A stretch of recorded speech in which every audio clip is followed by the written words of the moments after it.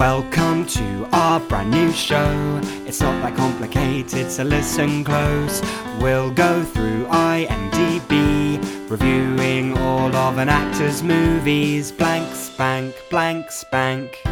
Blank spank, blank spank. Blank spank, blank spank. Blank spank. I am here today to call you out for being a liar. Oh no. Alright? Yeah, prepare to get yourself checked before I get yourself wrecked, Jamie. Oh dear. I think our dear listeners have heard one thing about the Polar Express for all these years from you, Jamie. I think the phrase probably pops to mind very clearly because you say about 5 different times when we did our 2 different separate episodes about it. Do you remember what that phrase was, Jamie? I don't, but I would like to make it clear. I think we did 3 episodes on the Polar Express. Not 2. we did 3 episodes. I watched that film 3 fucking times. But no, I don't. Is it something about it being too long? No. Okay. But that too. But no, Jamie. Can you remember any other complaints you had about the Polar Express? That it's really ugly. That the animation sucks. That it's in the Uncanny Valley. Yeah, along those lines. Even worse than that, Jamie. Yeah. You went repeatedly. You told me and our dear listeners at least twice, maybe 3 times. Who knows? Time is a flat circle. That it Jamie, looks like a PS2 game. Yes, you said in fact that it looks worse than a PS2 game. Yes. So, ladies and gentlemen, we have had to go back into the recesses of the dark archives of the internet. I have had to go buy a video game for $80 off Amazon for a PS2 game to play the Polar Express, the PS2 game. Wait, did you actually buy it? Please don't. Yeah, for $80. Did you actually? Ow. Yeah. No, I seriously need to know. I need to know if this is a bit. Did you actually spend $80 on it? Of course, Jamie. I assume you did too, right? Al, please, I need to know if this is a bit. I need to know. Please tell me you didn't spend $80 on the Polar Express. Would it make you feel better if I said I didn't spend $80? Yes, it would make me feel so much better. And it's Christmas time. Please, your gift to me. Take that anxiety away from me. Sure. Okay. I didn't spend $80 on the PS2 version of the Polar Express. That's good to know. Thank God. And with that, we can go into the podcast with hello and welcome to Blank Spank. Season whatever it is, the Hank Spank one, where we're chronologically reviewing Tom Hanks' entire IMDb, sort of. But this time it's the Christmas special, so Al's already read it. We're doing the Polar Express video game, but whatever. I'm Jamie Luxon, with me as always, my co-host Al. Say hello, Al. Hello, Al. Feliz Navidad. Yes. It is Maca. That's not the words. Anyway. We say Merry Christmas in this. We can finally say Merry Christmas again now. Elon's bought Twitter and we can finally say Merry Christmas again. I thought you were talking about that the period of our childhood where we were only allowed to say Joyeux Noël because of the European Union. Yes. So now both that Elon has freed Christmas, banned the journalists, and the EU has been booted out from Christmas. We can finally celebrate Christmas the way God wanted to. By replaying the Polar Express video game from 2004. Because yes, that's what we're doing. As we may have alluded to in the opening there, but as people who have long-time listeners to the show know, for 3 years in a row, we reviewed the Polar Express movie because it was the only Christmas movie that either Tom Hanks or Anne Hathaway was in. And last year, I wanted to fucking shoot myself in the face. Having watched that film 3 years in a row, it was horrible. It was a horrible, horrible experience. And every single time I got to it, despite being only a 90-minute movie, I'd be shocked at how long it is and the torturous experience. So instead, I came up with the bright idea of playing the video game instead. Some video games, those things that are famously shorter than movies. I don't quite know why we put ourselves through this, but that is our Christmas episode this year. When I definitely turned this on, I realised our mistakes incredibly intensely, and we will definitely get to that as part of this episode. Also, you mentioned that this is the only Tom Hanks or Anne Hathaway Christmas movie. I'm going to put a pin at that for the end. We're going to come back to that at the end as I get to my next year's Christmas pitch. I think there is in fact another Christmas movie starring Tom Hanks or Anne Hathaway. Okay, this is very exciting because, dear listeners, it's genuinely a surprise. I have no clue what Al's talking about. But we've got loads of exciting things coming up. I don't know why I'm pitching you this episode. You've already downloaded it. I don't give a shit. Yeah. But we're going to talk about the Polar Express video game, but that's not the only thing we're going to do. Coming up after that, we're going to do a Tom Hanks draft. We're going to draft a roster of 5 Tom Hanks films, aiming to make the most complete Tom Hanks roster of films. We're then going to look ahead to the next year of our podcast and the careers of Tom Hanks and Anne Hathaway. And we're going to make some predictions. We're going to predict which of these films that are coming out next year from Tom Hanks and Anne Hathaway we think we're going to like the most, and which one we think is going to get the highest score on Rotten Tomatoes, which is, of course, the only objective way of measuring movies. It's either that or Metacritic. And unfortunately, the thing we're reviewing today got about 40 on Metacritic. So let's dive straight into that because we've got such a jam-packed show, Alexander. Yes, the video game, The Polar Express. It was developed by THQ, who were a classic making of, movie tie-in games back in the day. Any of these old sort of cash-in games that you will have seen from the early 2000s when video games were really cheap to make, so every single movie turned into a video game. THQ was at the forefront of that. But it follows vaguely the same plot of the film, although there is an elevated role for the Scrooge character. Now, Al, of course, you say character, the puppet, and also, puppet. Jamie, I want to go back to something earlier you said when you referred to this as a cash grab. When you referred to this, it could not be further from the truth, Jamie. This is certainly not a cash grab. This is a soulful, artful video game which teaches me the importance of throwing food at Scrooge puppets. That teaches me the importance of playing football inside of trains. Something I think the British Rail could maybe have a little think about as a way to justify their increasing prices. And of course, skiing with hobos. Gotta love that sweet, sweet skiing with hobos. Absolutely, super, super important. And of course, the love, care, and dedication that this video game got meant, we had the returning cast. We had Daryl Sabara, the kid from Spy Kids, who is also married to Meghan Trainor now, weirdly, who played Hero Boy in the original film. He's back for this. The kid who plays, I believe the official character name is just like Nerd Boy or something like that. I can't remember. One second. I'm going to look this up because A, I should have it in front of me anyway. But B, I just find it funny that his actual character name is just absolutely ridiculous. Know-It-All. Eddie Deason playing Know-It-All. He's returned. And Nona Gay as Hero Girl. She's returned. And of course, Al. Yeah. What is the Polar Express without our boy Hanks? And Hanks is indeed in this video game. You can hear Hanks all over the place. Ow! Why am I tricking our audience?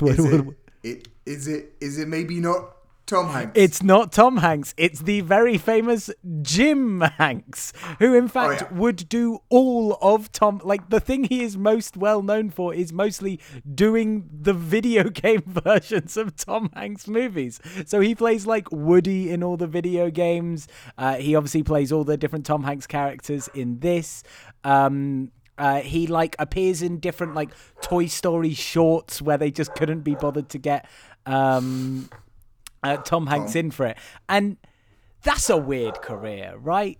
That's deeply strange for Jim. I'm looking through his IMDb. He appears sometimes in a couple other things, but it seems the grand majority, he played Woody in the Disney Infinity video game, whatever the fuck that is. He also played it in Disney Infinity 2.0 and 3.0. And rarely appears otherwise. He was in Kingdom Hearts 3 also as Woody. He's making a good career of it. Fair play to him. And I'll tell you what, he does kind of sound like Tom Hanks. No, I agree. I don't know why you're judging, Jamie, all right? This is... Chet Hanks is famous for being this for, of course, the Colin Hanks. Okay, it happens, all right? This is the way brothers go. One brother goes up, the other brother comes up with them, okay? You sound alike enough that it's going to be fine. Look, there's also a lie, Jamie. Tom Hanks is in this, specifically in the clips from the Polar Express. Yes, so this video game does include actual clips from the film and then its own cutscenes as well. But Yeah. I tell you why, Al. I can tell you why this video game is my favorite video game I have played this year. Because this is the only video game that allows you to skip the Polar Express movie. Every single time a Polar Express movie clip comes on, oh boy, tap an X as fast as I can, skip through it. And no other video games gives you the opportunity, the pure joy I get at not having to watch the Polar Express movie. Oh, it's a delight. Should we get into this? Can I tell you some other games? No, but just before we start, for some historical context, I think we used to do for Tom Hanks, and then we went through all of history and therefore had no need to give any more context. Yeah. But specifically for some historical context of the game, at the time you could buy your kid this game, there were some other games that came out in 2004, which maybe you could have or should have bought them instead. Maybe others are less appropriate. But you could have, for instance, rather than buying your young, impressionable, 4-year-old son the Polar Express game on PS2, you could have also bought them Grand Theft Auto San Andreas. Which also came out in 2004. Maybe a great choice for a burgeoning 4-year-old. Actually, just thinking about that came out in 2004. I was 11. Yeah. I definitely played that video game a lot. I shouldn't have played that video game at 11 years old. And what's even worse is I'd played the 2 games before in that series, which means I was even younger. God damn it. You could also play some Halo 2, and another classic. Or, of course, up there, Jamie, I'm sure you were raiding with the bad boys in World of Warcraft. Were you raiding? I was not, but fucking hell, big year for video games. World of Warcraft, Rome Total War, Halo 2, I played a shitload of Rome Total War, and the Polar Express video game. Man, what a year. Metal Gear Solid 3 Snake Eater, all of which you could have played instead of the Polar Express, the video game. I mean, we could have also played all of those instead of the Polar Express video game now, Al. In fact, I stopped playing God of War Ragnarok to have to play this fucking video game. Now, Jamie, I'm going to throw out a pitch for how we talk about this next time. Okay, everyone can tell we're coming off this from the cuff, so apologies for that. Rather than necessarily just go through the beat by beat plots of it, I say we just shout our favourite bits. Am I maybe suggesting this because I didn't complete the video game? Maybe.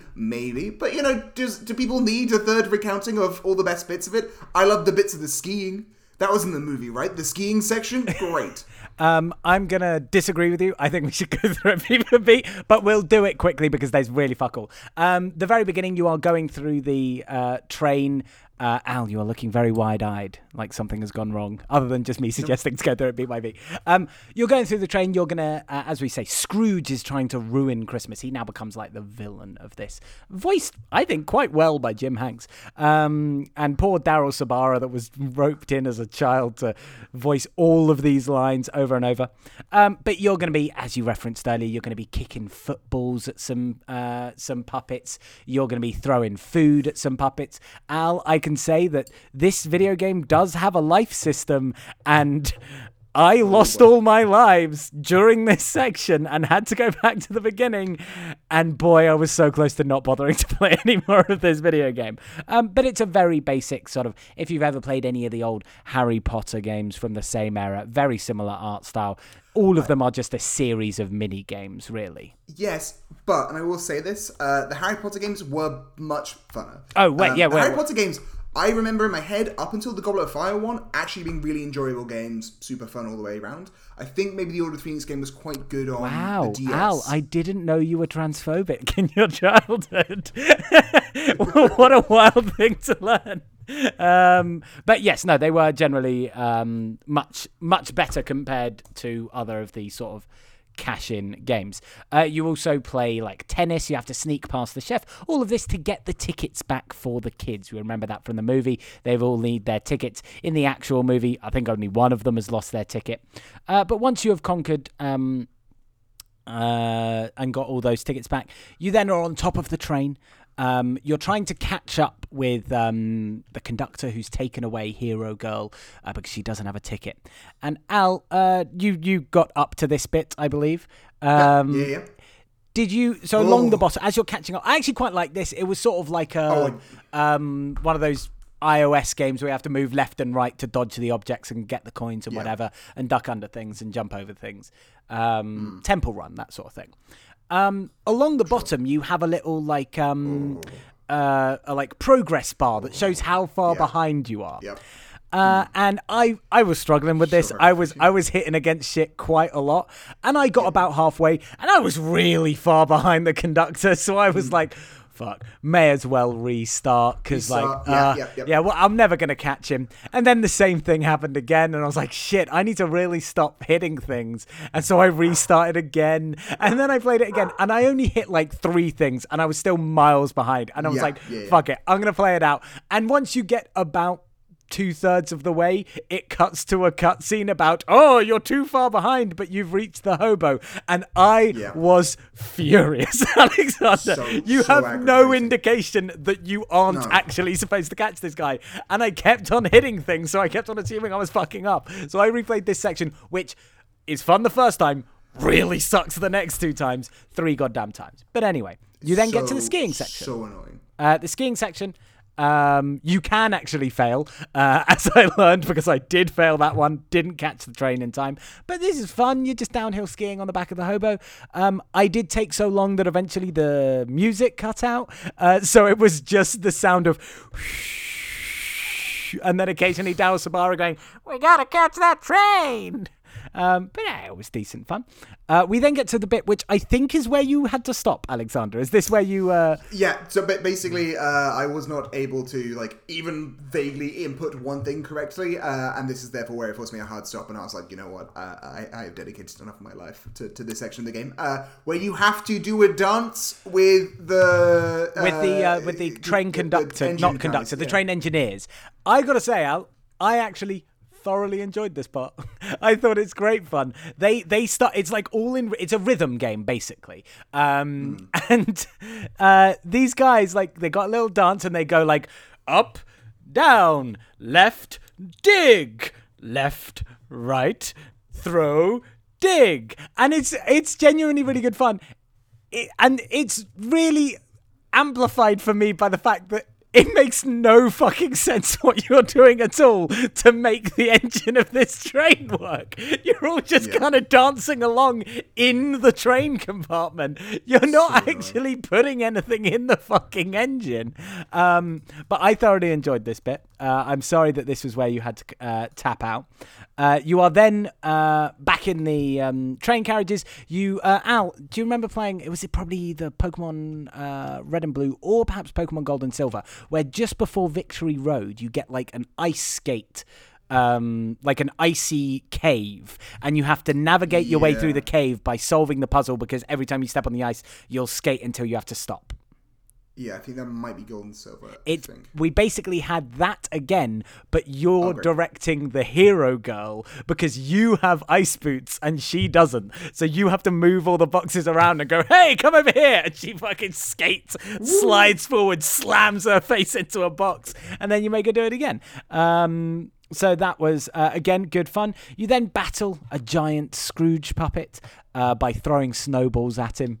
Great fun. You missed out on a lot here, Al. Delightful. You then have another rhythm game based on the Hot Chocolate song. Oh my god. Which at least this one kind of made sense what you were doing. You were dipping out to try and catch each bit of the hot chocolate flying through the air. But unfortunately, they don't have the license for the actual Hot Chocolate song, so it was significantly worse. What?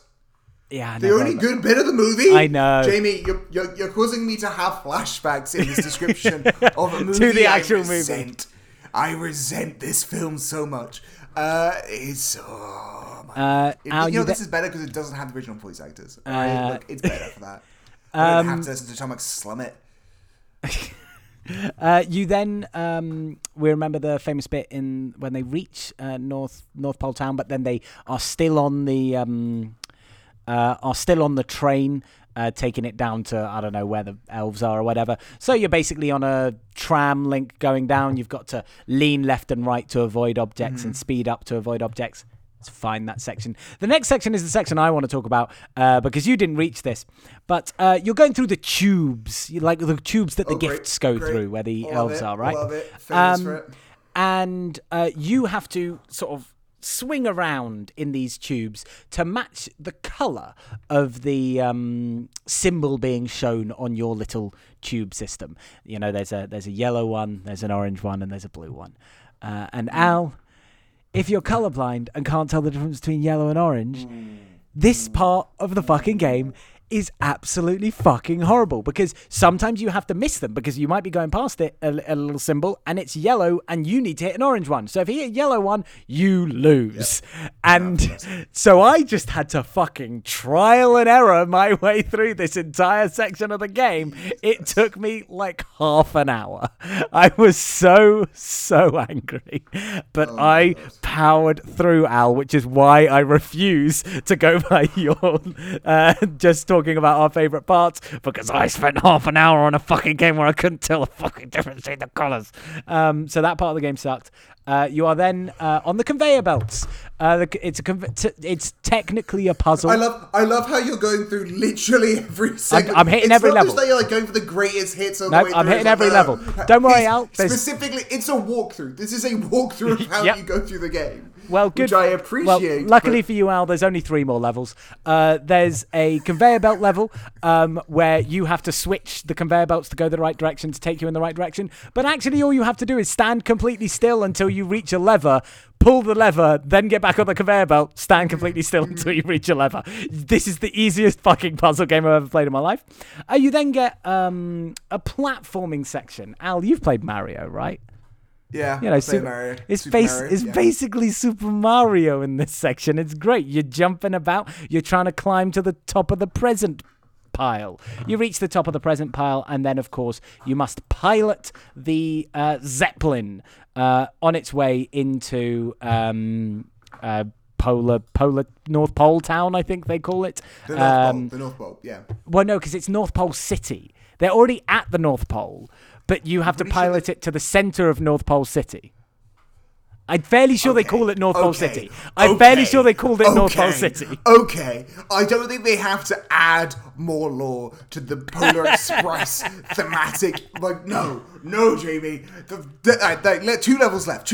I can do it. This is the last level. This is the last level. You're on the Zeppelin. You're floating through North Pole City. You have to avoid obstacles to not crash the plane. I crashed the plane 3 times. I played through this level 3 times, and then you reach the end.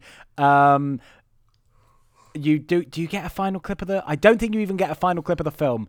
I think you just get celebrations. You have reached... Do not meet Santa. You do not meet Santa. You do not meet Santa in the video game. They do not show you Santa in the video game. It's absolute horseshit. And you know, Al has stepped away, but dear listeners, you remember how like the original movie, like it's a whole moral lesson all about, you know, the hero boy learning to accept the help of his friends and none of that is in the fucking video game. In fact, Hero Boy is a hero right from the beginning, straight the way through to the end. He's saving everyone's lives. All the moral message is gone. The message just becomes, you are a superhero. You will do everything. Never rely on your friends for anything. Superhero is kind of an overly strong term when a lot of what he does is throw pies at people, Jamie. He pilots a Zeppelin. He is a child and manages to fly a Zeppelin. The guy who piloted the Hindenburg was piloting a Zeppelin. Doesn't make him a superhero, yeah, but he was a grown adult, Al, and he didn't save Christmas. In fact, quite famously, Al, he ruined a lot of Christmases. Exactly. Jamie, what's your favourite part of this game? What was my favourite part of this game? Genuinely, the first rhythm game, because it's fun just vibing with the 2 engineers going left, right, dig, shovel, even though it makes no sense at all. I was really getting in with the vibes. I was bopping along with them. Left, right, dig, shovel. Fantastic. What was your favourite part of the first half of this game? My favourite part of the first part of this game, I like the little skiing mini game, mainly because you could not lose, which was great. What? Yes, you could lose. I lost the skiing minigame. Oh, I'm very sorry. Al, what do you think would have been your favourite part of the second half? I like the idea of crashing a Zeppelin into the North Pole. That sounds fun. And the kind of energy that I have every time I finish watching the bloody Polar Express. Yeah, I did just about... I think this thing probably took me an hour 45, 2 hours in the end. So it wasn't too long. I was very worried this thing was going to take me like 5 full hours. And I will say... I don't think the video game overstays its welcome the way the movie does. Even though it's longer than the movie, I think the variety of the mini games, like, it keeps you trucking along. Yeah, Jamie. Hey, Jamie, would you pay $80 for it? Would you pay $80 No, I wouldn't Jamie? pay $80. Would you pay $80 for it? I tell you what, I might pay $80 to get an iToy camera that comes with the PlayStation 2, which is what locks away the bonus content. Because I'd been collecting all the little collectibles all the way through, hoping to unlock some bonus content. And then I clicked in on the bonus content and it said, your PlayStation iToy isn't connected. And I'm like, I'm fucking emulating this. This has a webcam. Use that, you fucks. I was deeply disappointed that I didn't get to experience the delightful bonus content. It sounds to me like this is going in your blank spot. I mean, let's. I am jumping the gun here, Jamie. I am jumping the gun. I apologize. Of course, when we review things on Hanks Bank, we review things based on 4 criteria. 1, Tom Hanks's performance out of 5. 2, well, no, you've Tom Hanks dink meter. No, you've 3, skipped the first thing, which how is good is the movie? Yeah, how out good of is 5? the movie? Then Tom Hanks' performance. Then the Tom Hanks dick meter. How much of a dick is Tom Hanks in this film? And then is it going in our blank spank, which used to mean, is it going to save humanity from the aliens? And then it used to mean, is it going to galvanize humanity to fight back against the aliens? Yes. And now it means that it's... We'll sort it out. We'll figure it out. Find that out in the new year, guys. In our next one, the mythology evolves. That's right. Put a pin in it. Back. Put a pin in it, guys. We're going to phase 3 of blank spank. This time we might have a female-led episode. Right. What am I going to rate this video game? In terms of, for what it is, I think if I really enjoyed this movie and I was playing this as a PS2 game in 2004 and I was a child, I think it does all right. It's not terrible. The graphics are probably better than, like, comparatively to how graphics were at the time. I think the graphics are better than how the movie looks for the time. Does that make sense? Yeah, the graphics. Here's the thing. I think when you're watching the graphics on a, like, if you were emulating it, like, they do have a certain charm. Like PS1 and PS2 games have a certain, like, early polygonal stuff have an aesthetic which is charming and is kind of nice and is nostalgic.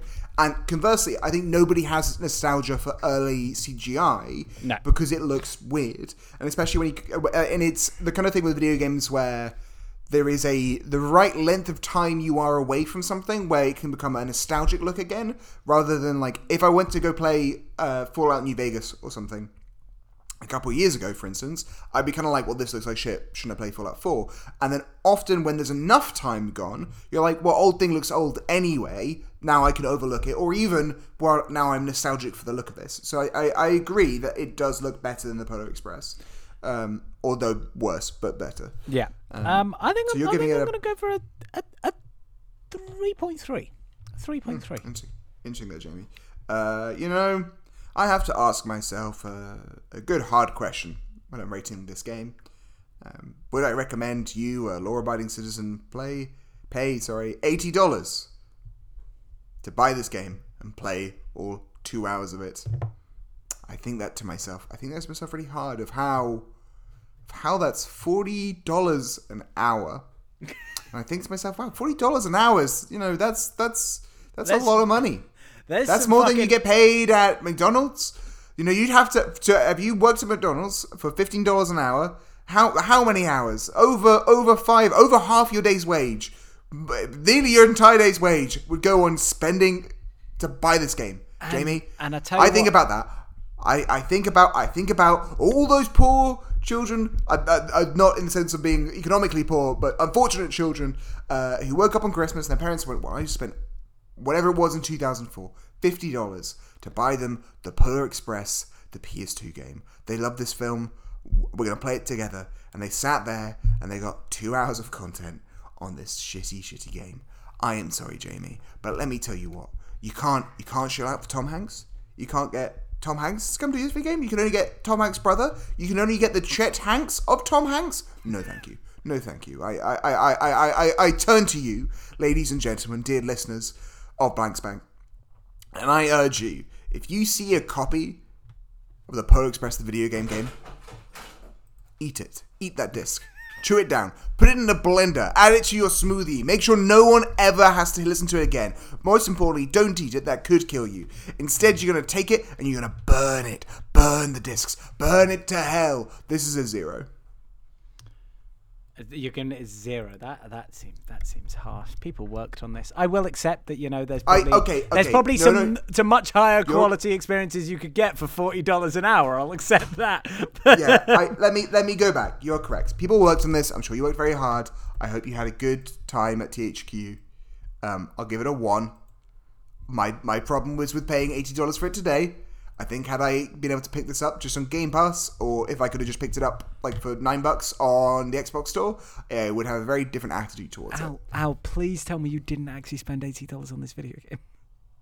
I didn't spend $80 on this video game. No, you must not have, because otherwise, how would it not work? How would it not work halfway through? No, you're right. Yeah, sure. Yeah. Didn't spend $80 on this video game, Jamie. Wink. What about how much does the Game Boy version cost? Maybe that's what I actually think this would be better. I think this would be a lot better on Game Boy. I think this would be a good Game Boy game, or like an enjoyable Game Boy game, because I'm sure it would just be a platformer, as most Game Boy games were. Can I get it on Amazon? How much would it cost me? There's only one left in stock, apparently, but it doesn't give me a price. I can buy it used for only £12. Very reasonable. That's pretty good. I believe also you can I think there is just like a Flash version of the Game Boy version. When I was looking up ways to try and play it online and ended up emulating it, I did find the Game Boy version just in a browser. Anyway, Tom Hanks' performance out of 5. Tom Hanks' performance. So, are we rating Tom Hanks' performance? Because I think we can talk about, Tom Hanks decided not to be in the Tom Hanks dick meter. Are we rating Jim Hanks' performance? No, Jamie. I'm rating Tom Hanks' performance in all the clips where Tom Hanks appears in, of which I will go back and give him a 1. I'm not sure what I've given him for every other thing I've watched the Polar Express, but this time round, Tom Hanks gets a 1. Previously, Tom Hanks would charge me $10. $10, Jamie, to see his performance in the Polar Express. I had to pay $80. $80. Oh, I really need to. No, please say you didn't. Why did you do that? I didn't eat for 3 days. Ow. Oh. Okay, I'm going to rate Jim Hanks' performance because I think Jim Hanks deserves some credit for stepping up in the absence of his shitty absentee brother. And I think Jim Hanks does a great performance in this. I think he throws himself in it, he's having fun, and he sounds quite a lot like Tom Hanks. So I'm going to give him a 4. However, Tom Hanks dick meter. Tom Hanks, shut the fuck up. Like, who the fuck are you in 2004? Fucking Mr. 1-2 Oscars, too good for a video game. Fuck you. Turn the fuck up. It'll take you like 5 fucking minutes to record this shit. They won't make you do 2 takes. You're a dick. So I'm going for a 4 in the Tom Hanks dick meter. I'm going to go for a 0 because Tom Hanks need to bow out while the going was good. Okay? So 0. He's not a dick. He is in fact good. And Al, is this going in your Blank Spank? No. It is not going in mine. It's a little bit earlier than we normally do this because we got loads more shit to come in this show. But when we don't put something in our blanks, we must present something in its stead. What are you going to present this week instead of the Polar Express video game? Time of recording, we are about to crack into Hanukkah. So you know what, Hanukkah, you're going in my Blank Spank, all right? A miracle of lights. The 8 concept of Hanukkah. Crazy nights. I'll put the menorah in. Sounds great. I didn't think. What am I gonna put in? I'm going to put in the jigsaw that me and my girlfriend did today. It had a Santa on it. It had a little puppy dog in it. It was a delightful little cozy Christmas experience. And so I'm going to put in the spirit of having a delightful little cozy Christmas experience with you and your loved ones this Christmas time. And if you don't have any loved ones to have that cozy Christmas experience, have that cozy Christmas experience with yourself. Wrap yourself up warm. Get a Christmas movie on the TV, and then if you can afford another screen of some sort, like a laptop, put a little fire, because I'm assuming no one I know actually has an actual fire. So get two screens, get a Christmas movie on one, get a little fire on the other, wrap up cozy, get a little hot cocoa, and just treat yourself lovely this Christmas season. And that's enough of any of that kindness, because now we've got the serious business now, which is the Tom Hanks draft. Of course. So let's explain this for our dear listeners. I had this concept. I thought it was a fun idea. I stole it from two guys on Instagram who do drafts of stupid things. The idea is we're going to, one by one, do you have a coin nearby, Al? Oh, I've got a coin. We're going to decide who picks first. And then we're going to, one by one, pick anything we have reviewed for the podcast. Sure. Jamie, Jamie, I haven't been home since the money... Since the Queen died. Has the money changed yet? Is Charles's head on the money? No. Show me the money. Show me the money. This is a 5p coin that still has good old Lizzie's face on it. Disgraceful. But yeah, so we're gonna pick movies. Now, you might think we're just trying to rank his best movies, but no, it's a little bit more specific than that. Because when we have our 5 movies, our aim is to have the best representation of Tom Hanks's career. So my example I've been giving to Al when I was trying to explain this to him, because he also didn't understand it, was say you take Sleepless in Seattle, you're probably not going to take You've Got Mail as well. Admittedly, why would you take You've Got Mail at all? That movie fucking sucks. Yeah. But you would have that representation of Tom Hanks's career already, so you wouldn't need it. And with, like, you're drafting for a sports team, you're not going to draft 2 quarterbacks. Sorry. I'm looking at this list. Sorry, I don't mean to interrupt. You have Sleepless in Seattle the musical on this list. A show in which Tom Hanks does not appear at all. Al, I very specifically said that I'm going to put everything that we have reviewed on the podcast. That means Sleepless in Seattle the musical, you are in there. Him appearing on Graham Norton, you are in there. The Carly Rae Jepsen music video, you are in there. If you want to take any of those, but you are welcome Jamie, to. all of those, every single one except for Sleepless in Seattle, he is in it. Admittedly, he's not in the Polar Express 2, the video game, but that's also not on this list. That's not on this, because we hadn't reviewed it yet at time of writing. Now, Al, I agree with you. But go back and take it up with me and you when we decided to go and watch the Sleepless in Seattle musical and record an episode about it. Fair enough. So I've broken these down by decade for our own purposes, but as each of them is picked, we'll take them off and I'll create a list below. Jamie and Al, writing that in my lovely Google Docs. So Al, I'll let you pick heads or tails. I will go for heads.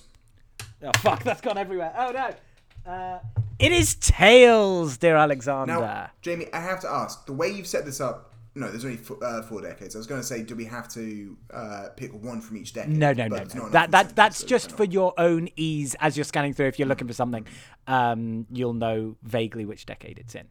Now, Alexander, I'm quite glad I got to go first, because I think I've actually got a little draft here, and I've got like different options for like if one is already gone. But what is number one is number one. There's no other option. And I think it's probably what you would have taken number one as well. So with my number one pick in the Tom Hanks draft, the number one overall pick, I am taking Captain Phillips. Ooh, interesting. Because that would have been high up in my draft. I don't think it was going to be my number one draft. I think it's probably his best performance. That is why I'm going to justify this. In fact, Al, you can take the first 90% of that movie if you want.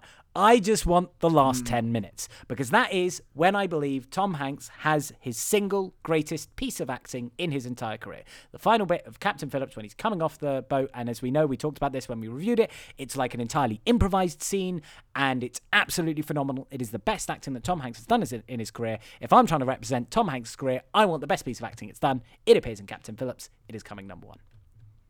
Interesting. Well, you've gone for the best acting in his career. I think I'm going to go for the best movie of his career. Okay. And of course, put Toy Story 3 at the top of my draft, which is interesting. Of course, you might say, why not go for Toy Story, the one that started it all off? It's for me, Toy Story 3 is probably the best Tom Hanks movie. I think it's like the most... It destroys me emotionally the entire last half, but it's also just like, it's funny, it's well-paced, it's action, it's adventure, it's great. I love Toy Story 3. I it's a good pick. I was obviously, everyone who's going for Tom Hanks movies, you want to get Toy Story 3 in there. But you know what, Al? I've got to say, I think it's a bit of a blunder in the first round.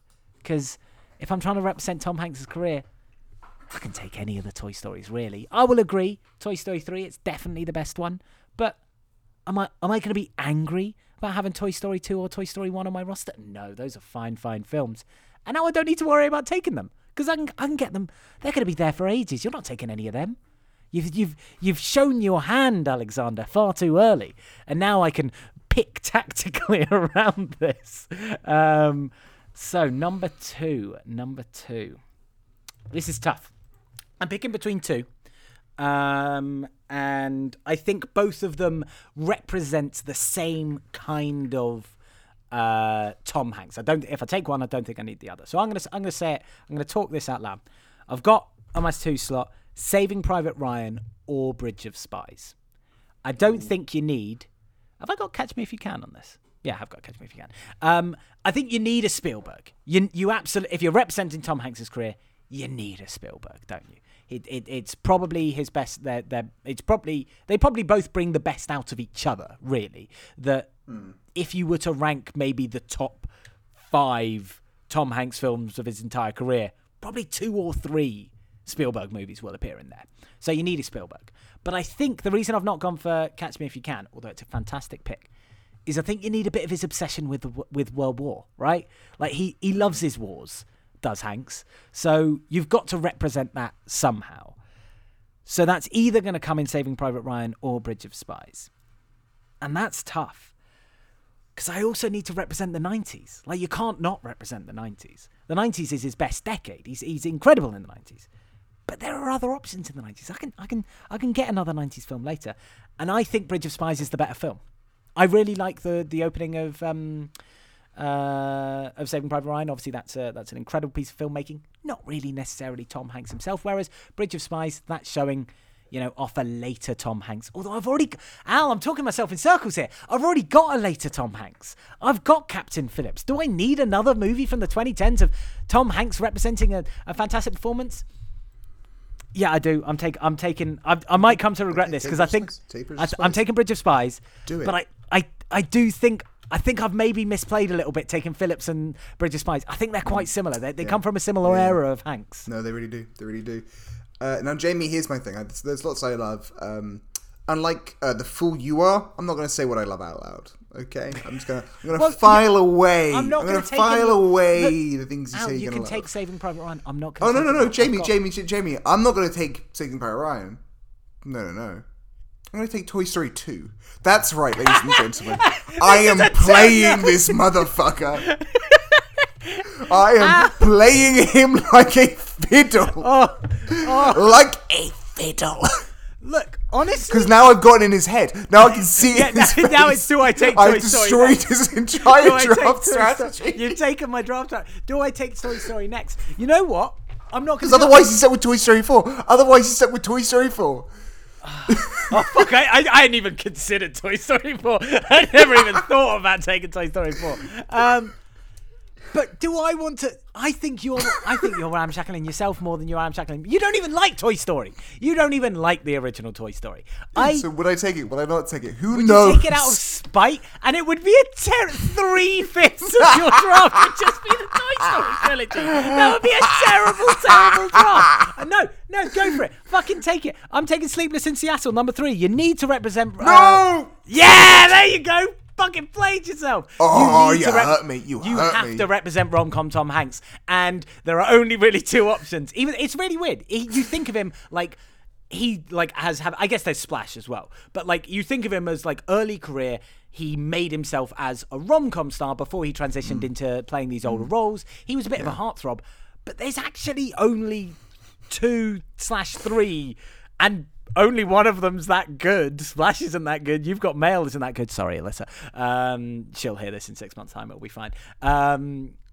Sleepless in Seattle is the best of his rom-coms. I'm going to represent... I've already got the best of his acting. I've got the best of his rom-coms. Do it. Take Toy Story. Have them. I don't need it. So here's my thing. I can take Toy Story. or it can take what I think will be Jamie's 5th pick. Mm-hmm. So it's between Toy Story and The Terminal. That's right, ladies and gentlemen.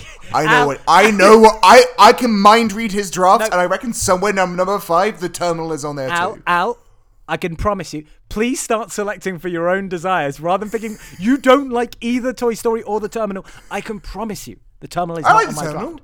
I like Toy Story. I like Toy Story. It is iconic. No, you didn't. It is iconic. I like it. I just don't love its most absolutely, 100%, The Terminal is not in my draft at the moment. It's not in my draft. So I have to think about Toy Story or some non-Toy Story. Or just taking a movie you actually like. No, I'm thinking. I like Toy Story. But you can't have 3/5 of your fucking draft be represented by Toy Story, Al. It's iconic. It's iconic. You're not playing the game. Without Toy Story, what do we have in CGI animation? A Bug's Life? No, thank you. Al, I've got to be honest. I'm toasting you. If you take Toy Story, I'm absolutely. I don't know because what are we reviewing these by? If we're doing it by like Metacritic reviews, No, Al. I would like to remind you. The aim of this is to have the most complete representation of Tom Hanks' career. You are representing one aspect of Tom Hanks. Well, I don't know. I think I think the people might say differently.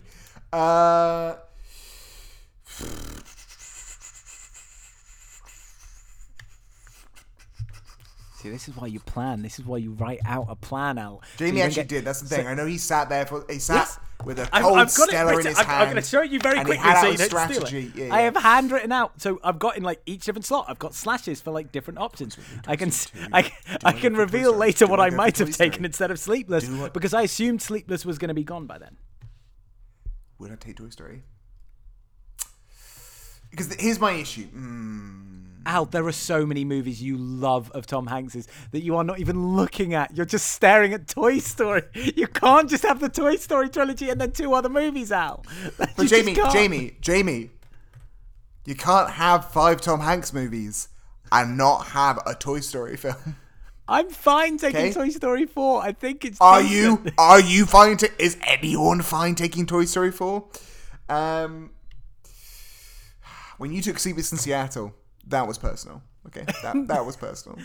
I was selecting for the best of my draft. I was not selecting to block you in any way.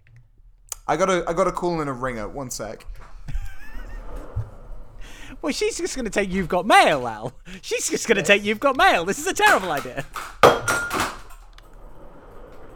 She is actually not in the house, so okay. That was of no help. One sec. I'm gonna call a homie. Okay. I'm gonna call a homie. 1 second. You're gonna call someone. Yeah, 1 sec. Al, this isn't a difficult decision. We know people, Jamie. We know people who like sports. Okay, and I need to call in some sports people to help me out on this because I'm struggling. I'm struggling. It's right now, not difficult. The Catch Me If You Can is there. Either of the films for which he won an Oscar are still there. You've got early comedy Tom Hanks. You could take Big. You've got Saving Private Ryan still on the board. You've got The Green Mile still on the fucking board. Jamie, I need to call in an expert, okay? I need to call in a sports expert. Hey, Bennett. Yes. I'm hoping you might be able to help me out. This is a blank spank related problem. Tell him he's live on the podcast. You are live on the podcast currently. Okay. So currently we're in the process of doing a draft where we are drafting all 5 of Tom Hanks movies that are the most impactful of Tom Hanks's films. Okay. Jamie so far has drafted Captain Phillips in the first draft, Bridge of Spies number 2, and Sleepless in Seattle number 3. I have drafted Toy Story 3, Toy Story 2, and now I'm the 3rd round pick. And my question is, do I take Toy Story and snipe it from Jamie so his list is forever poisoned? Because it will either not have Toy Story, or it will have Toy Story 4, which is disgusting. Or do I pick another movie which actually I like? Like, you've done drafts, you've done sports. Do I destroy his list, or can I salvage his list? Because I'm looking at it right now, and 2 Toy Story movies makes no sense. The entire Toy Story trilogy with 2 extra picks sounds quite good. What do you think? I think it's really funny to have the entire Toy Story in reverse chronological order. in your list. Yeah. I think you should do that 100%. Yeah, okay, thank you. That's what I thought too. Okay, I'll be taking Toy Story as my third. This is the worst fucking draft I've ever seen. Too. Oh my god! Right. Okay. So, right. To recap, for dear listeners, we are 3/5 of the way through the draft. Al is yet to select a non-Toy Story based movie. Okay, with number 4, Do it. I'm gonna take Castaway. I think you need one of his like big '90s dramatic performances. You've got a few different options there. You've got Saving Private Ryan. I didn't take that earlier for reasons. You got Forrest Gump. You got Philadelphia. I think both of those age relatively poorly. Although Forrest Gump's good fun, albeit a movie that definitely wouldn't be made with the same sensibilities today. So I think the one I want to go for, Castaway. It's a brilliant performance. It shows sort of the power of Tom Hanks as a star. Like, his star power was never bigger than at the end of the 90s when he's been on that absolutely historic run of films, and they just make a movie where it's like, what if it's just fucking him? What if it's just him for like 90 minutes and we just fuck about with Tom Hanks? So I'm going for Castaway at number 4. So you went for Castaway. Obviously, I'm thinking to myself, what was at the time the most money any actor ever made out of a movie? And of course, that was Forrest Gump. And so I'm thinking. You're thinking. I started to type Forrest Gump. Looking at your list because you only have one pick left. I know 2. Oh, I hadn't. Captain Phillips, thought Bridge of Spies, Sleepless in Seattle, Castaway. Interesting. It's an incredible list, Al. It's such a good representation of Tom Hanks' career. And yet, as is mine. So let's think about this. Beautiful Day in the Neighborhood? No. Joe Biden's inauguration? That was memoric. Memoric is not a word. Toy Story Time Forgot? I could go for those two and make you a big Toy Story 4, but I won't. Freedom, History of Us? No. Catch Me If You Can I actually enjoy. Yes, there are some really good... Apollo 13's still there. Catch Me If You Can. Like... These are all interesting takes. You could take him as David S. Pumpkins. Neither of us have taken. No. Neither of us have taken anything from the 80s. Like, Big is still out there. Splash is still out there. Mazes and Monsters is still out there, Alexander. But so is Pinocchio. As is The Post. A very good film. Elvis, you enjoyed that. He's been in lots of good movies, Jamie, but maybe I like Cars. and you've taken three of the same ones. Maybe I like Cars. Whose fault is that for doing a draft of 5? Jamie, a team isn't 5 players. It's a full a basketball 13. Team is. That's true. Not the Simpsons movie. Let's go to not the Pacific. Here's my issue. I really wanted Sleepless in Seattle, and you took that away from me. So I'm wondering if I have to put in Sleepless in Seattle musical to round that out. I mean, no, I can't do that. Forrest Gump goes in number 4. Yeah, Forrest Gump. He makes a shit ton of money off that. I think that is a good pick. It's one of the two that he wins the Oscars for in back-to-back years with Philadelphia and then Forrest Gump. Absolutely insane that he hasn't won one since.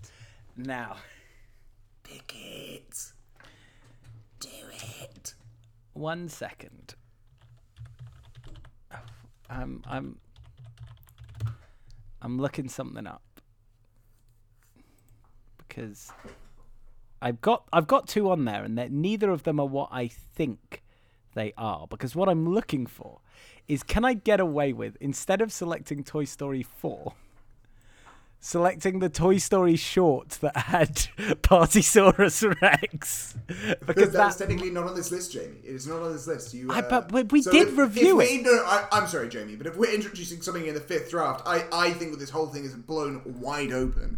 If you haven't put it in this list, is Toy Story That Time Forgot? Is that no? That's the different one. Is that the one with Partysaurus Rex? No. Weird. Why? I took these from our list of episodes. Anyway, okay. We may have done it. Here's the thing. We may have done it as part of the Toy Story Toons collection. Yeah, maybe. Do it. I'm gonna take Toy Story 4. I don't think it. Wow. Am I? Wow. Am Look at I? this list, Jamie. Am I Captain going to Phillips, take Toy Story masterpiece. 4? Bridge of Spies, masterpiece. Sleepless in Seattle, masterpiece. Castaway, masterpiece. Toy Story 4? Really? Toy Story 4? The one that Rashida Jones quit because John Lasseter was a creep? Really? Al, I can reveal now because it's the last pick. At 5, I have written down whatever Toy Story is left. Yeah. Because I didn't think you you would have. take all Because 3. I know you, Jamie Jones, down to the core of your being. And now I have the whole world to pick, and you have between Toy Story 4, Toy Story The Time Forgot, and the Toy Story of Terror. I think the question is not having Toy Story 4 worse or better than having Toy Story 4? This is the question. Is having one good Toy Story on my list enough to justify the fact that I will only have 3 good movies versus 4?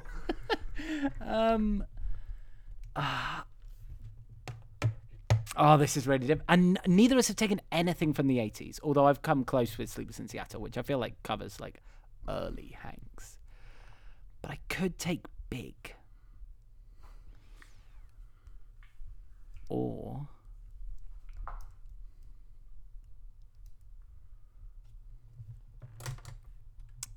We should have given these like cost rankings, so we only had a certain amount of money to spend. Looking back next year, we'll go to no, not next year. We'll that do sounds Anne like Hathaway so much work, Alexander.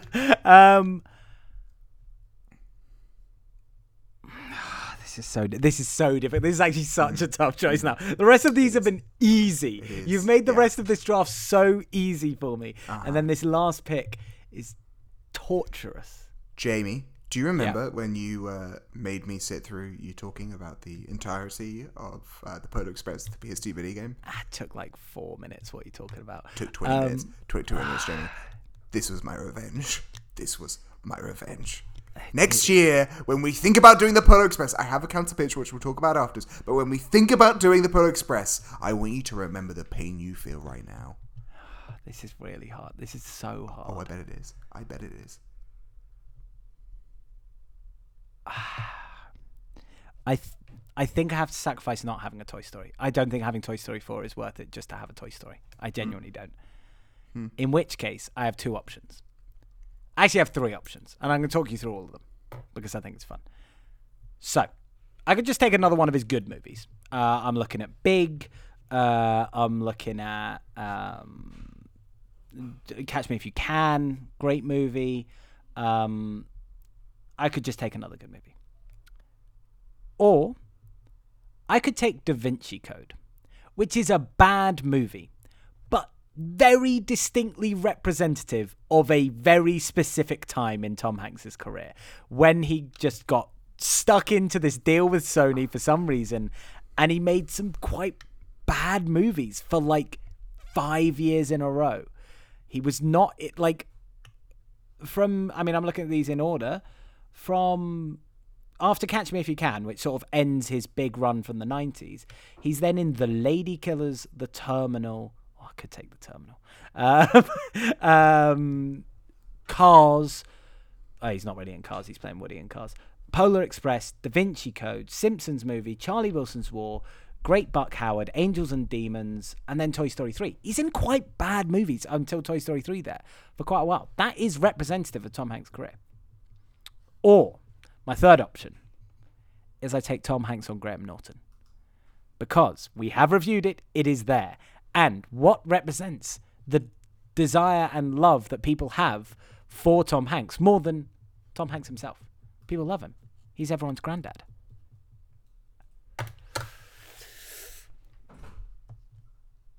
Make your move. Make your move. I've got good movies. I don't need more good movies. I've got good movies. I'm going for Da Vinci Code. Enjoy it. Enjoy it. Enjoy living in the trash, Jamie. I'm going to take Philadelphia.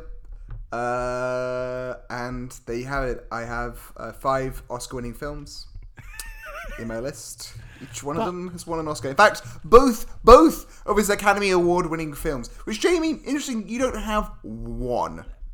1-1. I know, So, Al, but I'm okay. So to run it down, Sure. for listeners to recap, my list is Captain Phillips, Bridge of Spies, Sleepless in Seattle, Castaway, and Da Vinci Code. I already regret that last pick. Terrible last pick. Horrible pick. Al's list: Toy Story 3, Toy Story 2, Toy Story, Forrest Gump, Philadelphia. I would like to remind listeners that the aim of this was to create the most complete representation of Tom Hanks' career. Al has got 3 Toy Story movies and the 2 movies he won Oscars for back-to-back for quite Oscar-y performances. Alyssa is back. I'm going to ask her to come in and just, like, unbiasedly, just get rid of the names, and we'll just have her say which is the better list, okay? Okay. No. I want to explain this to her very clearly. Sure. Alyssa? Yeah? Can you come in? We need you for the podcast for a sec. Okay. Thank you. Okay. Okay, can you put these headphones on? Jamie wants to talk to you for a second. Hi, Alyssa. Hello. So we've been doing a draft of Tom Hanks movies. The pitch of the idea is we each pick a movie back and forth, and we have to get the best representation of Tom Hanks' career. Okay. I've removed the names from this. You can see the 2 lists. This is one ridiculous.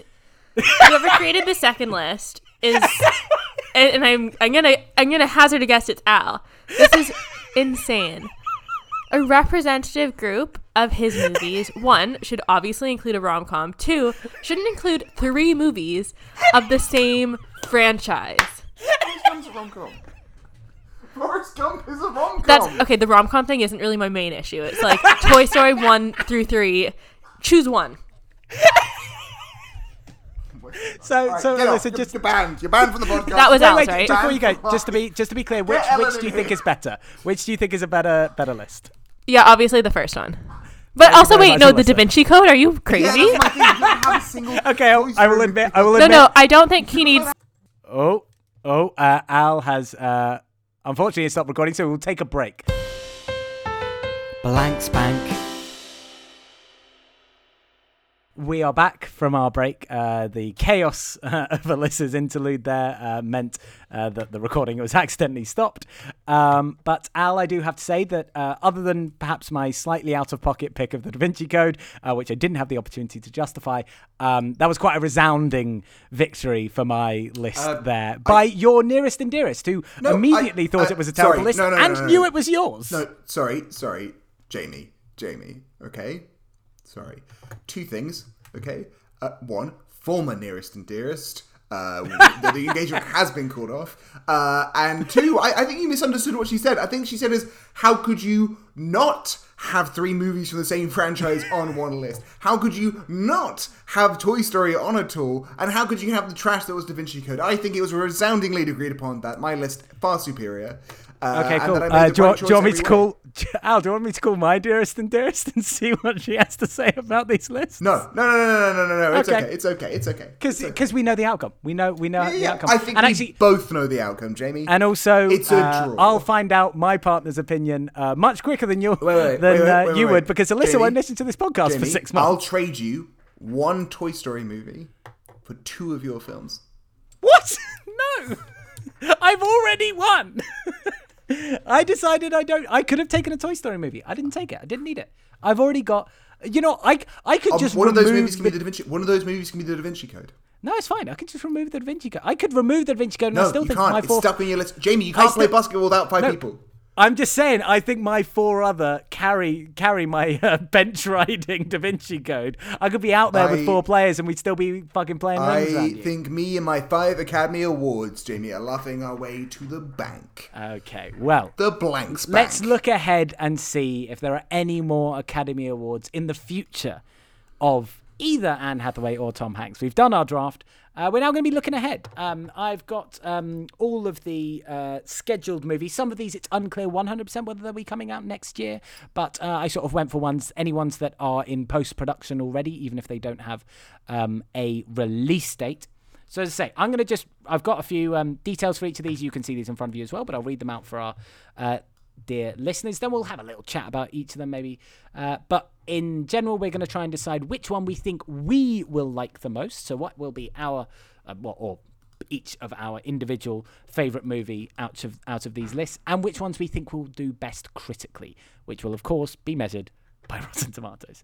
And we'll have a look back on these at the end of next year. So, Anne Hathaway. Let's start. We've done a lot of talking about Tom Hanks. Anne Hathaway has 4 movies lined up next year. The first of which is Eileen, the logline of which is a woman's friendship with a new co-worker at the prison facility where she works takes a sinister turn. This is based on the 2015 novel by Ottessa Moshfegh, which was shortlisted for the Man Booker Prize and has a 3.6 average rating on Goodreads. The director's only previous feature was Lady Macbeth from 2016, and there are no other notable stars. I can't say that I've got the highest hopes for this one, unless you have heard anything I have not, Alexander. I know people really enjoyed Lady Macbeth in 2016, so I think that might be quite good. I think there is a outside chance. Do you know what the release date for this is meant to be? Expected in January. So these are generally in chronological order. Right, so it's too late for an Oscar, and it's like they're releasing it in serious time, but they're not. No one's expecting it to get an Oscar. Who is releasing it? What studio do you know? Is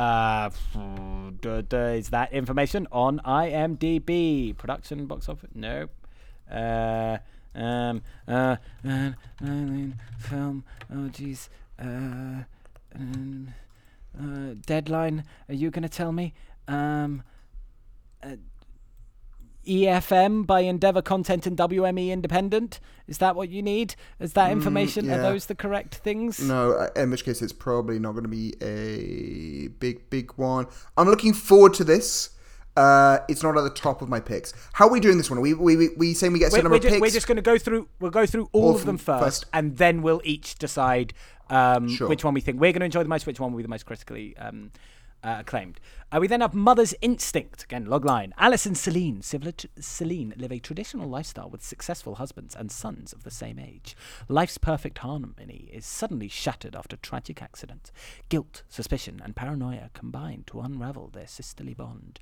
The two sisters in this are obviously Anne Hathaway and Jessica Chastain. This is the directorial debut of Benoit Delhomme, who's previously worked as a cinematographer on movies such as The Theory of Everything and, funnily enough, Anne Hathaway's One Day. This was originally a French movie, which was also based on a book from 2018, and that French movie got 73% on Rotten Tomatoes. I think this is going to be enjoyably bad. Interesting. So we will come. There may also be another adaptation of an international film coming up in the Tom Hanks part of things, and it is interesting with these adaptations of international films. I feel like they are either like brilliant or terrible, and there's never really an in between. And it's odd that, because it feels like they should really just be adapting really good movies, because there's so many to choose from. Like, why wouldn't you just pick the best ones? But then then you get adaptations like the Bryan Cranston, Kevin Hart, Untouchables or whatever it was called from the French. It wasn't. The French film was Les Intouchables, but what did it got a stupid name. Me before she. The Upside, which was much, much worse than the original French one. But it's weird. They generally come either top or bottom. Right. She Came to Me follows a composer who suffers writer's block and rediscovers his passion after an adventurous one-night stand. This also stars Marissa Tomei and Peter Dinklage. It is written and directed by the previous writer of Maggie's Plan in 2015 and The Ballad of Jack and Rose in 2005. It is unclear from the initial work here whether Peter Dinklage will be having his adventurous one-night stand with Marissa Tomei or with Anne Hathaway. I think Marissa Tomei. I have a feeling this sounds weirdly to me like John Quixote, and so I am not super hot on this one. Okie dokie. We then have last one, which is the wildest one. Don't even know if this is going to come out next year, but this is fucking absolutely mental. So The Idea of You. Sophie, a 40-year-old divorced mother, braves the heat to go with her daughter to Coachella after her dad cancels his trip with his 15-year-old. There, she meets the lead singer of a band. Now, they are slightly underplaying this, but let's first do the negatives of this, because this is also based on a book. which is apparently loosely based on Harry Styles. The writer of the book had this to say. A few years ago, my husband was away on business, and I was up late surfing music videos on YouTube when I came across the face of a boy I'd never seen before in a band I'd never paid attention to. And it was so aesthetically perfect, it took me by surprise.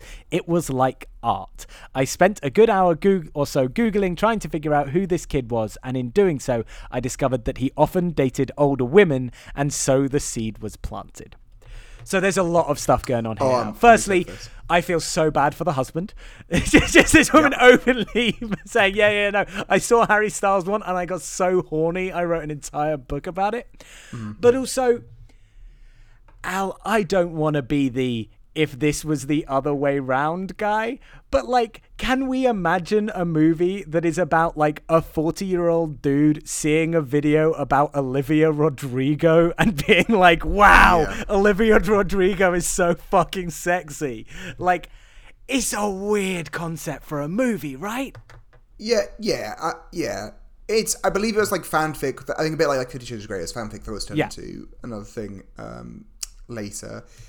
Which, obviously, whatever. I agree that it's going to be interesting to watch. I'm going to be excited for it. I think it'll be fun. I think it will be fun. But the weirdest part is it's directed by Michael Showalter, who is also the director of Big Sick and The Lovebirds. He's also directed episodes of The Dropout, Grace and Frankie, Love. He also wrote Wet Hot American Summer. He's a very well-respected, talented, funny guy. Like, The Big Sick I enjoyed.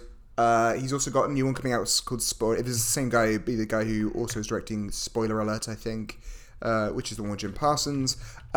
I did not enjoy The Lovebirds. I did not find that super fun or funny.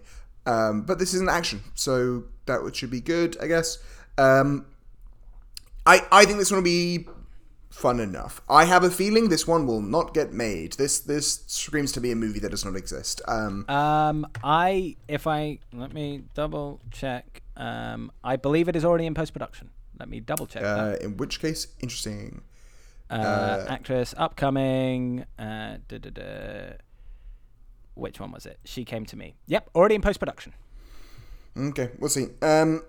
So Tom Hanks then. That's She Came to Me. Wait, what was this called? The Idea of You. That is in production. So that might not.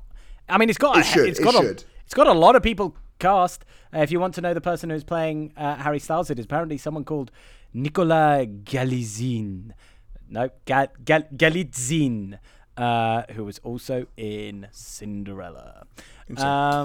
So Tom Hanks, those are all of our Anne Hathaway ones. Yeah. Tom Hanks, we've got one coming. So these are also, of course, the episodes that our dear listeners can look forward to. We'll have Eileen, hopefully coming in January. Also coming in January, I think it's maybe even already out in some markets. I can't remember.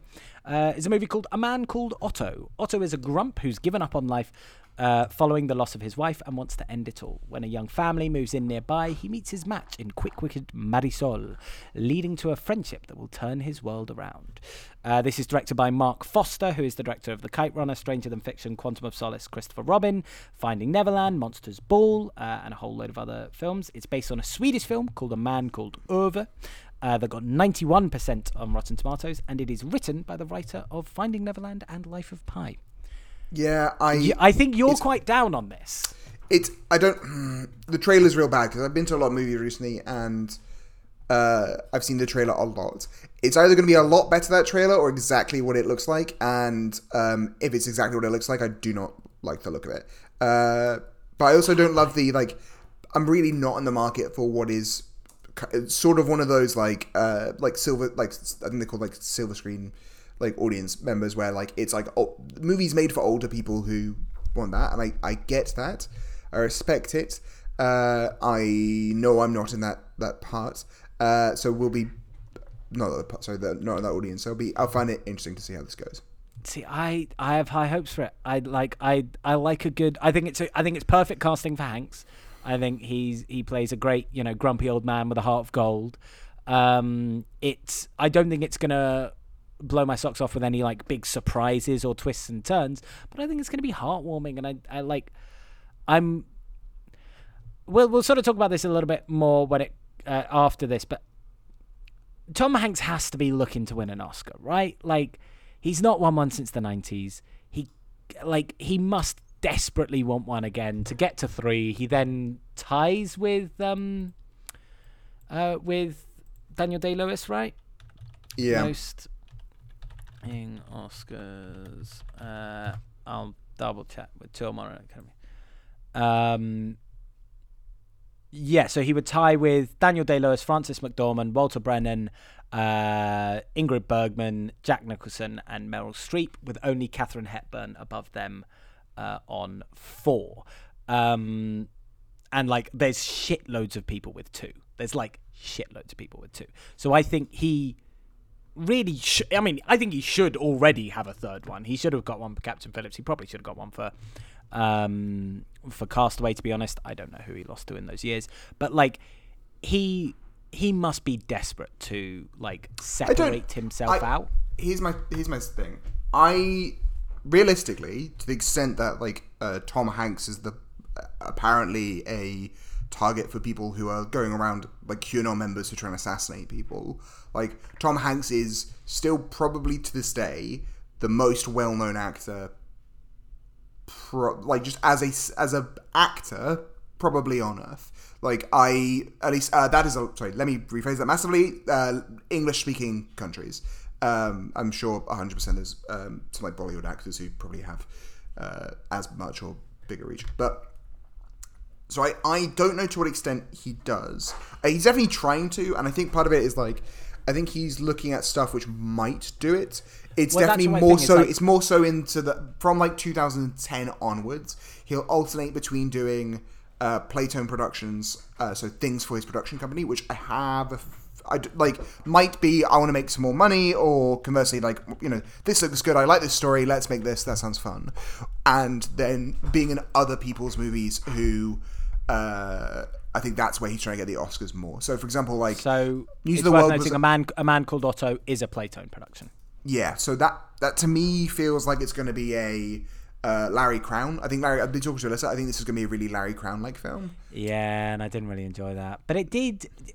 No, it wasn't Larry Crowne that showed old person's sex scene. That was no, that was great. That was the hologram to the king. But yeah, like, I think you're probably right. This is probably not one of those, but it's interesting to always look at them and like, is this one where he thinks he's going to try and get one? Yeah, because obviously I think that's going to be Asteroid City, which we'll get to in a second.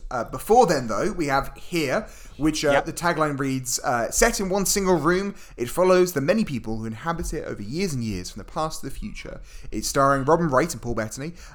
It's also, as you've written here, it's a Zemeckis joint, baby!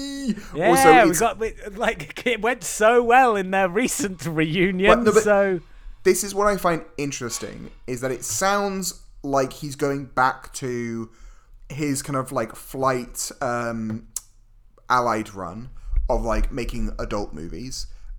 So this is also based on a book/graphic novel by Richard Maguire, which got 4.2 on Goodreads, and it's described by The Guardian as a game-changing graphic novel with the logline, "This mind-blowing book, 15 years in the making, extends from the Earth's earliest days to beyond humanity's extinction."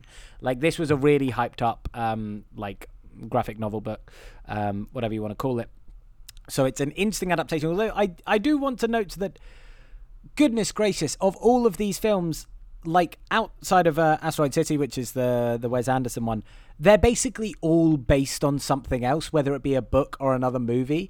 And that's like, I'm sure we have friends in Hollywood who would probably back this up. It seems like you can't fucking get something made these days unless it's based on something else. Like, unless you are like a big Hollywood guy with basically a blank check like Wes Anderson, you have to have something that's already based on something else. Yeah, which I've heard, I've seen some people who are screenwriters, this is not, but just in interviews and stuff, talk about how often nowadays they are trying to, it is better to write, if you have a good idea for a screenplay, write it as a book or a graphic novel first, because at least then you can prove it's a concept that works, and then they will buy that concept and then you can write the screenplay for it. Whereas if you're just like, hey, look, here's a screenplay for Jurassic Park or whatever, that unless you're Steven Spielberg or whatever, that probably wouldn't work in the same way today.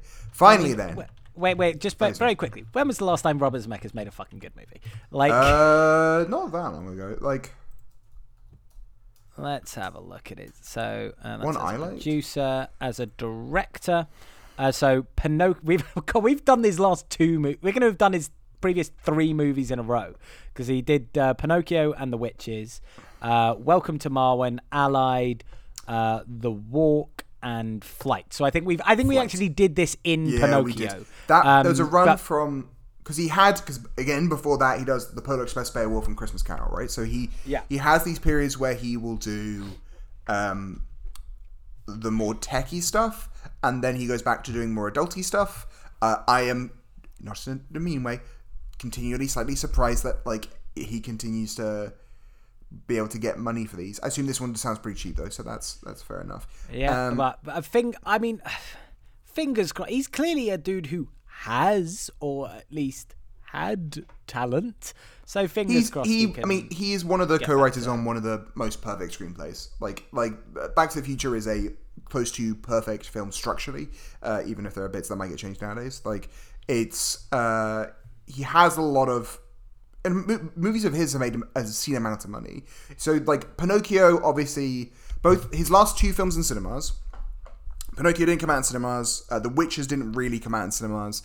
You have The Walk, which didn't do that great. Flight, which I think got nominated for an Academy Award. And Allied, which did fine. So, yeah, there's a decent return on that kind of stuff, especially if it's cheaper. I'm interested for the one I'm very interested for is Asteroid City, which the pitch is the itinerary of a junior stargazer convention is spectacularly disrupted by world-changing events. It is obviously written and directed by Wes Anderson and is starring Margot Robbie, Scarlett Johansson, Edward Norton, Steve Carell, Bryan Cranston, Tilda Swinton, Willem Dafoe, Adrian Brody, Jeff Goldblum, Jason Schwartzman, Jeffrey Wright, and Risa Wilson alongside Tom Hanks. This will not win an Academy Award.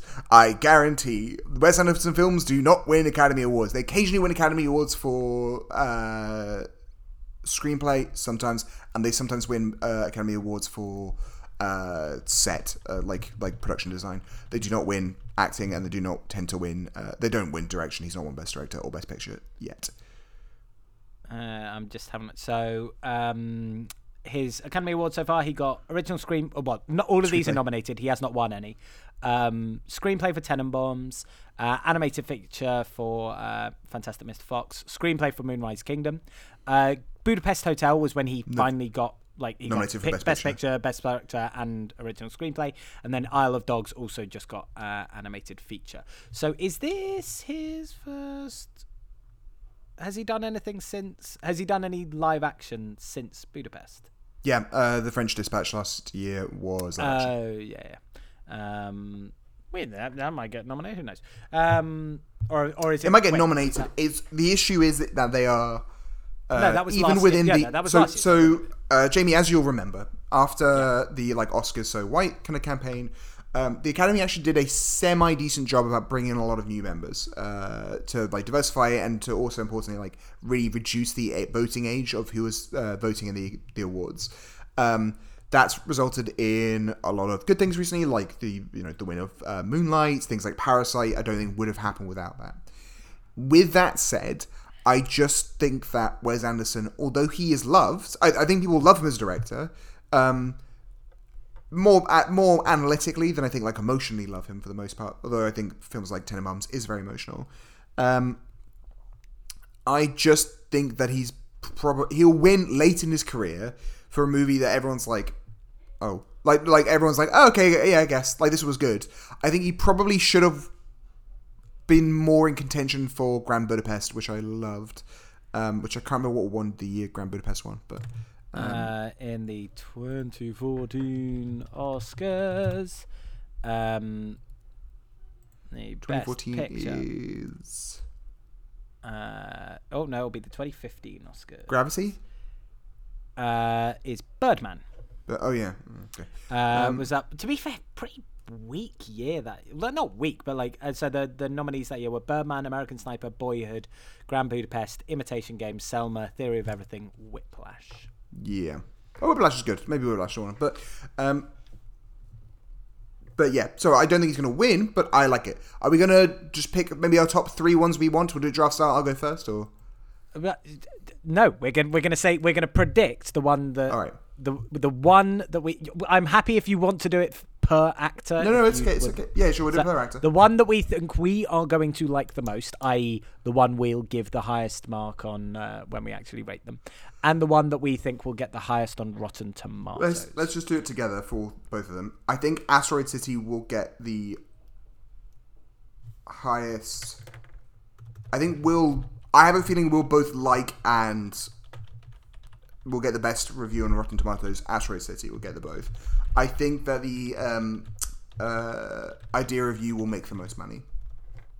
Oh, you think the idea of you will make most interesting? The idea of you will make the most money. So you think Asteroid City is the one you'll like the most? Yeah. I do not think Asteroid City is the one I will like the most. Famously, I have watched one Wes Anderson film. It was The Grand Budapest Hotel, and it gave me a headache. I respect his directing style, but the aggressive cinematography that makes everything so symmetrical and looks so perfect and amazing grates on me. It really annoys me. I should watch some of his more anime. Like, I've heard Fantastic Mr. Fox is great. I should watch more of them. But watching Grand Budapest Hotel, I was like, we fucking get it. We get it. You had a mirror down the middle or whatever and made everything look symmetrical. Good for you. I'm trying to watch a movie, you dickhead. Not pay attention to the entire time thinking, oh, isn't Wes Anderson good at directing? So I don't think I like Asteroid City the most.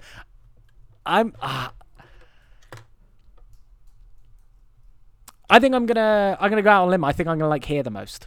I think I really like the concept. Even though I've shat on Zemeckis, so much.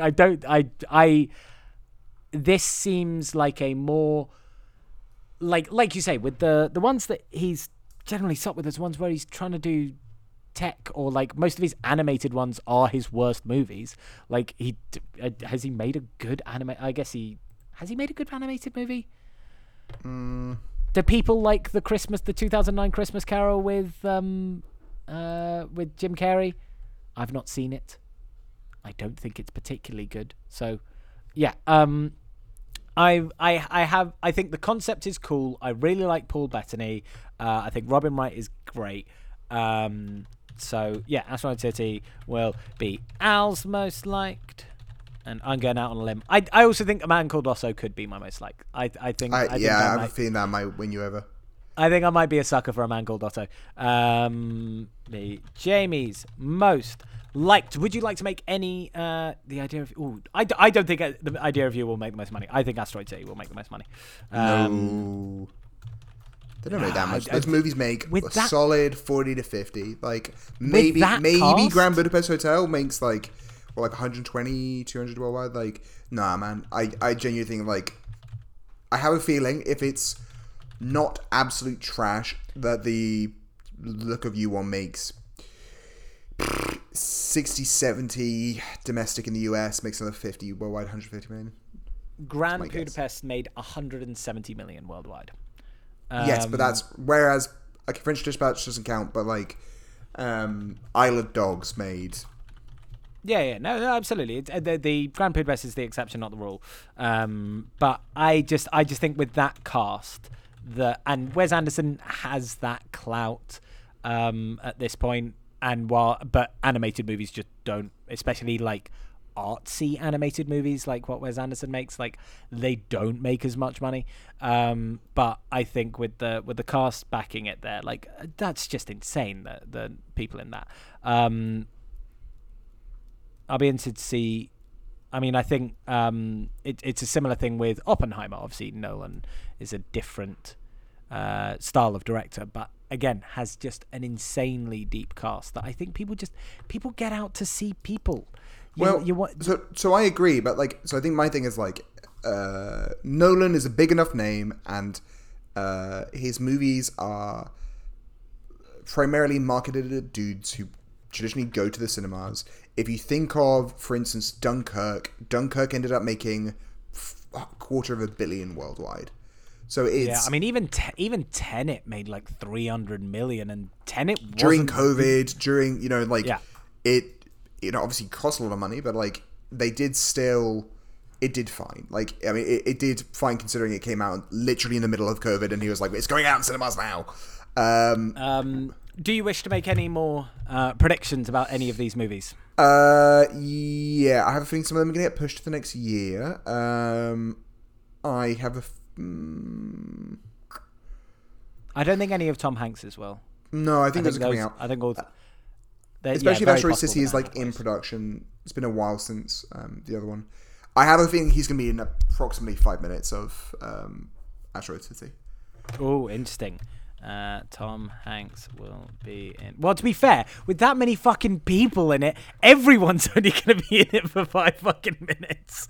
I think he might be only in 5 minutes of here. Like, the whole idea is it's set in one... Like, it might again be... But he's got to have something big. Come on, Tom. Get back. Win a fucking Oscar. I'm so angry that Tom Hanks hasn't won an Oscar in so long. He fucking deserves it. I love Tom Hanks. It's interesting. With Anne Hathaway, we've obviously focused a lot on Tom Hanks because A Man Called Otto is right coming up, and Asteroid City is probably the sort of biggest movie of any of these. It's really difficult to tell. Anne Hathaway could have an incredible year or an absolutely fucking terrible one. All of these movies really could swing either way. Like, these could all be like sleeper hits, great movies. Her and Jessica Chastain have like great chemistry, and people get out to see Peter Dinklage because Peter Dinklage has a decent pull, and like that's a great movie. And then the idea of You just goes fucking gangbusters because it's this weird concept and it's based on Harry Styles. Or they could all fucking flop. They could all suck. I think I think politely, none of these movies will make over $200 million. I think. Yeah, I mean, do we have to measure everything by 200? That's a lot of money to make. No, sure, but like it. For instance, but like I'm talking about like. So no, you're 100% correct. Like a movie, even like Everything Everywhere All at Once, a movie I loved, I think only made about 300, less than 4. Which is great because the budget was relatively low, and I think on all of these the budget's going to be under 50-60 million for every single one of these films. Yeah, none of these seem like big budget movies. I think Anne Hathaway wants. I think importantly, I think she wants to be in good movies. I think that's why. I think that's the kind of why she's in Armageddon City. I think was to I've been in a run of less good things. So I think of these, I think the first 2 are more likely to be quote unquote good movies. I think the first one is the one I think which will be critically the most well received. So that's the Eileen one. I think it's going to be the most critically well received. Could go either way. I think Mother's Instinct. It really depends. If it's your debut, debuts or a toss up. I have no idea really. She came to me. He seems to be a very, very well respected cinematographer, so maybe sure, but like, good. It's one of those things that I often don't think translates necessarily to, as a skill set. Just think of Wally Pfister and Transcendence, and then she came to me. I think I have no idea. Like, I don't want to be too harsh on Marissa Tomei, but I don't know if I back Marissa Tomei as a leading woman in a movie. Like, I mean, she has in the past. I think I have no idea with that film, so we'll see. I look forward to it. I like Marissa Tomei. I'm trying to think when has she led a movie and been like really? She was the female lead in My Cousin Vinny, which was a while ago. My Cousin Vinny from 1992. That's a very long time ago. She's the co-lead in The Wrestler with Mickey Rourke, but she's not really the lead. I'm not shitting on Marissa Tomei. I think Marissa Tomei's a lovely actress, but I don't know. I don't know how much star power she has, unless the star power is going to come from Anne Hathaway and Peter Dinklage. Fair enough. That makes sense. Well, there's a lot to look forward to in the next year, so we will see who plays out correctly. I, of course, handily won life today by not paying $80 for a video game, and also very importantly for picking all 3 Toy Story films. Great. What kind of idiot wouldn't put one Toy Story movie on that list? What kind of idiot? Yeah, this probably the same kind of idiot that put Da Vinci Code You on their stole list. Sleepless in Seattle from me. You don't even like it. I that's true. I don't particularly like it, but I took my feelings out of it, and I went for trying to best represent Tom Hanks's career. And I think Captain Phillips Bridge. I think again, Captain Phillips Bridge of Spies. They're kind of similar, but I still think they're both brilliant movies. And then you got a little bit of rom-com in there with Sleepless in Seattle. You got Tom Hanks is the biggest movie star of all time in the 1990s with Castaway, and you've got Tom Hanks like kind of flops for a few years in 2004 with The Da Vinci Code. I think I've represented Tom Hanks's career in everything except for his biggest fucking movies. Right. So yes, that is for our lovely Christmas episode. It was so Christmassy for so long. Sorry, my pitch for next year. Jamie, we're missing out the other Christmas movie in Tom Hanks' filmography, which of course is Catch Me If You Can, a movie in which Christmas appears multiple times. And a recurring plot point is that it's about people being alone on Christmas. I think next year we got to go for a rewatch. Catch Me If You Can. We just rewatch Catch Me If You Can. I mean, I'm happy to rewatch Catch Me If You Can. It's Christmassy. A very good movie. Sure, that's absolutely fine with me. I'm fine to review something good at Christmas for once, rather than having to. We'll figure out a way to watch or put play trains in something it shitty. somehow. We're not sure. Listen out. There's gonna be trains on there. We're taking the Polar Express to Catch Me If You're gonna catch the Polar Express if we can. So you catch us in a year's time for Catch Me If You Can. In the meantime, you can catch us probably in early January for both Eileen and A Man Called Otto. Some exciting movies coming up for both Anne Hathaway and Tom Hanks. So get out and support them in the cinema, because supporting cinema is good and useful anyway. Trying to support a local independent cinema, especially because they're probably struggling quite a lot these days. And also it's a delightful experience. I went to watch... I went to watch Matilda at a local, not quite independent but smallish cinema recently, and there was a 6-year-old girl in the back singing along with Matilda the whole time, and it was the first time I've realised I might be getting old because I loved it instead of hated it. I feel like there was a time in my life where I would have absolutely hated a child singing at the back, but my goodness, my heart melted, and it was delightful. 100%. Look, here's the thing, guys.